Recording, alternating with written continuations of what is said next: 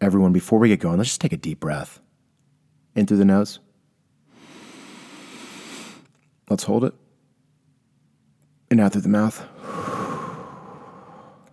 All right, hey, let's put that car in reverse. Let's peek over our shoulder. We're backing out the driveway.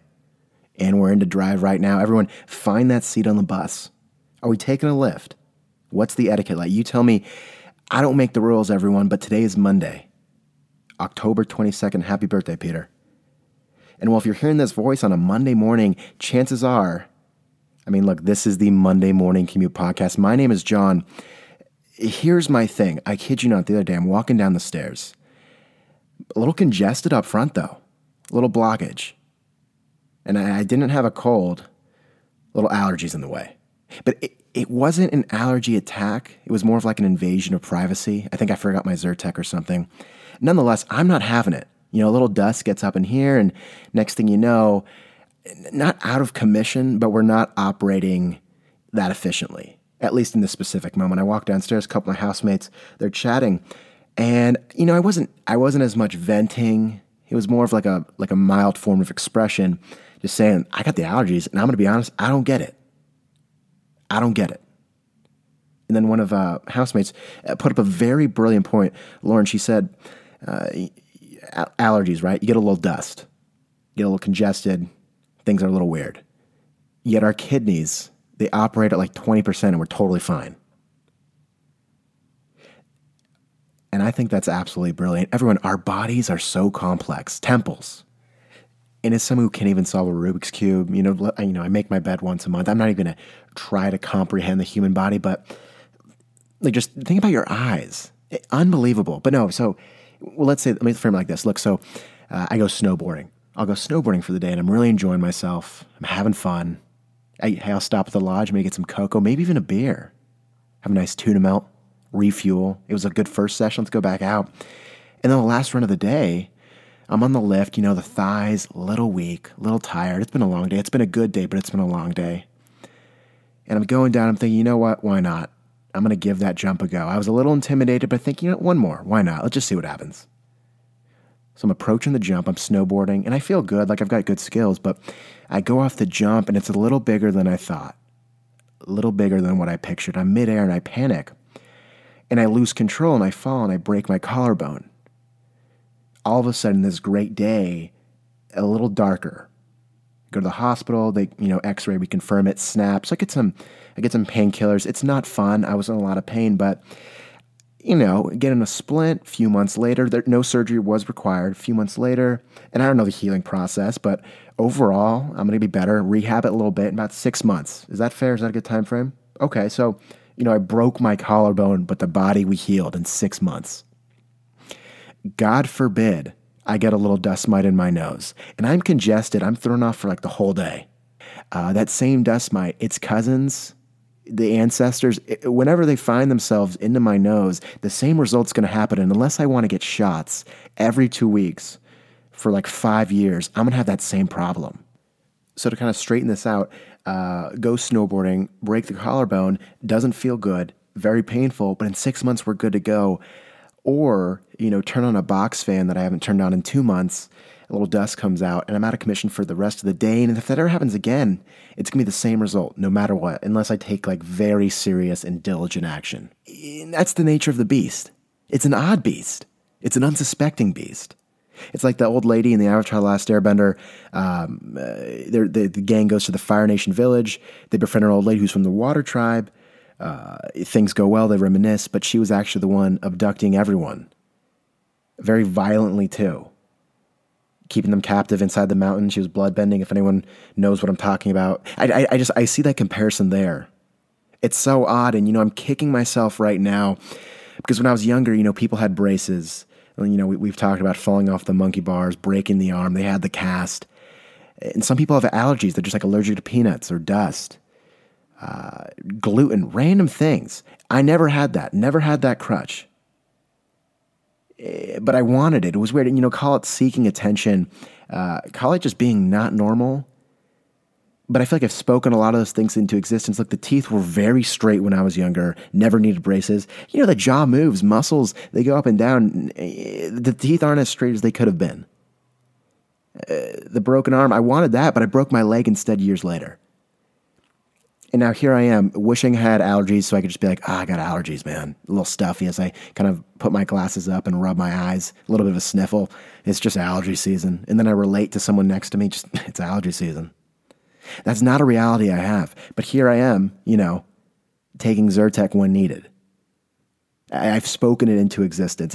I think my issue is that I mistakenly just thought that having allergies was a personality trait and that I needed them when it couldn't be farther away from that.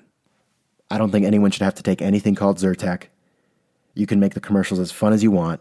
I don't care if NASCAR backs Claritin. You can make the screen blurry and then clear. It doesn't change anything for me. That's just the case. And hey, look, if I put this on myself, I don't want to assume responsibility, but that's the way the cookie crumbles. And much like, everything, the world's not going to wait. We move forward. I found myself bowling. Actually, literally last night, found myself bowling. Local lane, surprisingly cheap. Because whenever I go back home, I feel like if you go, past 7 p.m., you're going to be spending a lot of money. And that's not even including like beverages or anything. But for some reason, I remember like $18 a lane per person, and they always fill out. This place has been there forever. But there's this new place back home. They didn't have a strobe light. They had a disco ball, like fun lighting, music videos. They had sports there too. There was an arcade upstairs. Really cool space. Really cool space. And I think it was like $7 a game on a Saturday night, which is insane.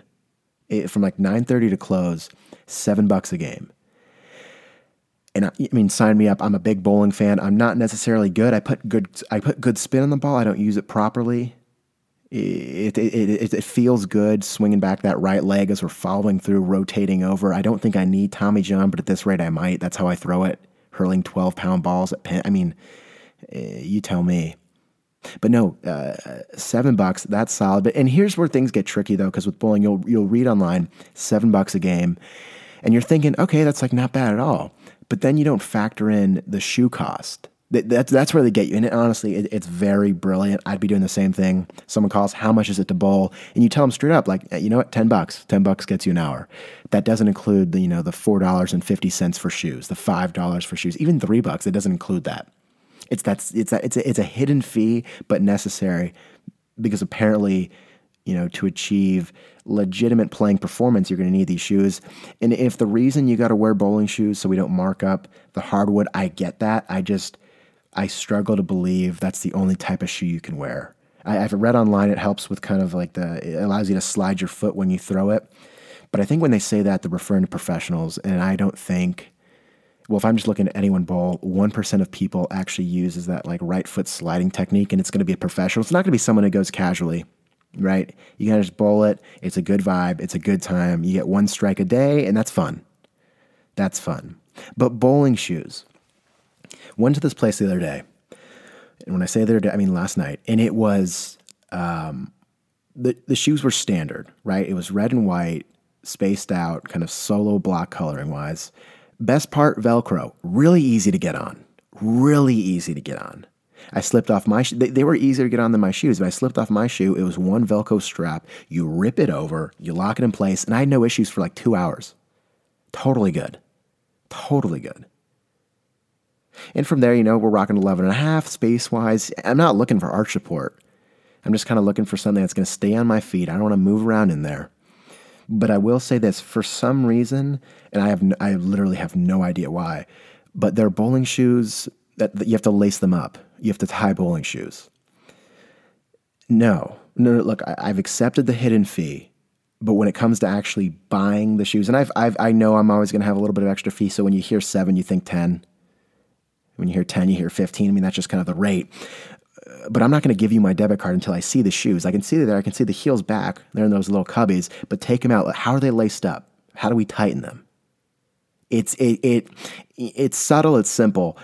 But I've come to the conclusion, look, I'm not going to go through with the entire process of loading the rack of balls, from typing in all my name, to drinking water out of cups that kind of smell like bleach, to have some kids running around. There's a lot of liabilities on hand. I'm not going to go through all that hassle until I can confirm the shoes are Velcro.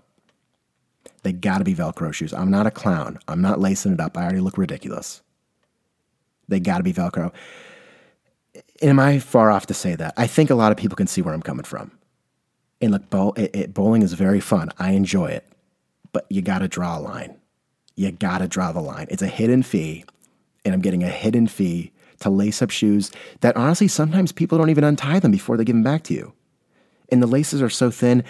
And I'm someone who, when I tie my shoes, I make sure that double knot or that single knot, whatever, I'm tying it very tight. And that can be a little hard to untie at the end of the day. Think about it this way. I'm hurling a ball, 12 pounds.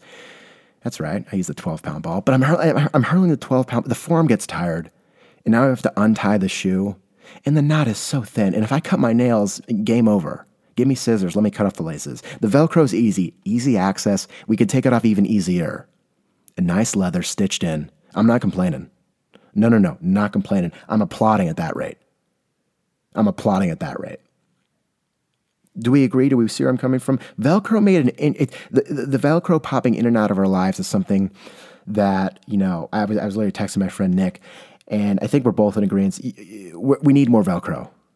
It's very evident when we're 4 or 5 years old, and then apparently, society decides that we need to learn how to tie things, how to tie shoes. I don't see why we have to do that. I'm not a sailor. I don't have to tie a knot. I never did Boy Scouts. It's not really applicable to any other way in my life. Velcro is so simple.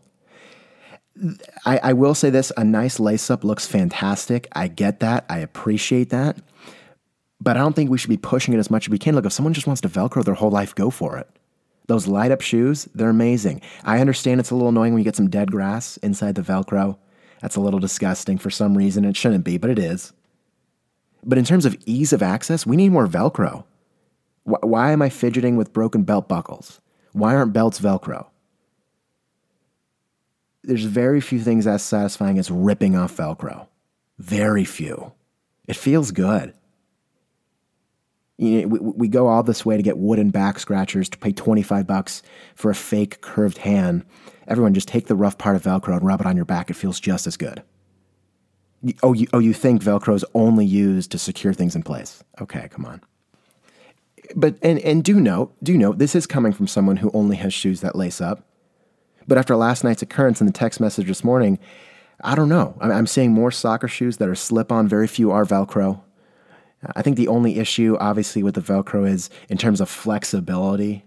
Whenever we're putting that leather strap over, maybe we have to make it a little more elastic with Velcro on the end. It just makes things more accommodating. I do enjoy a nice lace-up. Like I said, I tie things tight. The point being, let's not force that, though. Let me look at the market, see if I like anything that's Velcro-wise. But if I got a belt, for example, and maybe there's something I might get into, make it myself. A Velcro belt. I can back that. It's easy, it's fun, it's affordable. I don't know. You can put metal on there too. You can put your logo in metal. We don't have to loop it in that way. But hey, look, I respect the classics. You got to understand, this is just another point of view. Is it outlandish? I don't think so. Is it not talked about? Probably. Velcro. And also, we type Velcro in an iMessage. You'll notice it's always capitalized for some weird reason. I don't know why. Interesting thought. Everyone, not looking at the clock, but I got a nice feel. This is the 21st episode of the Monday Morning Commute, and I think it's about that time. So ideally, we're parking, we're getting off the bus. Depending on the etiquette of that Lyft ride, we're either saying goodbye, we're head nodding, or we're just out the door. I don't know how it went.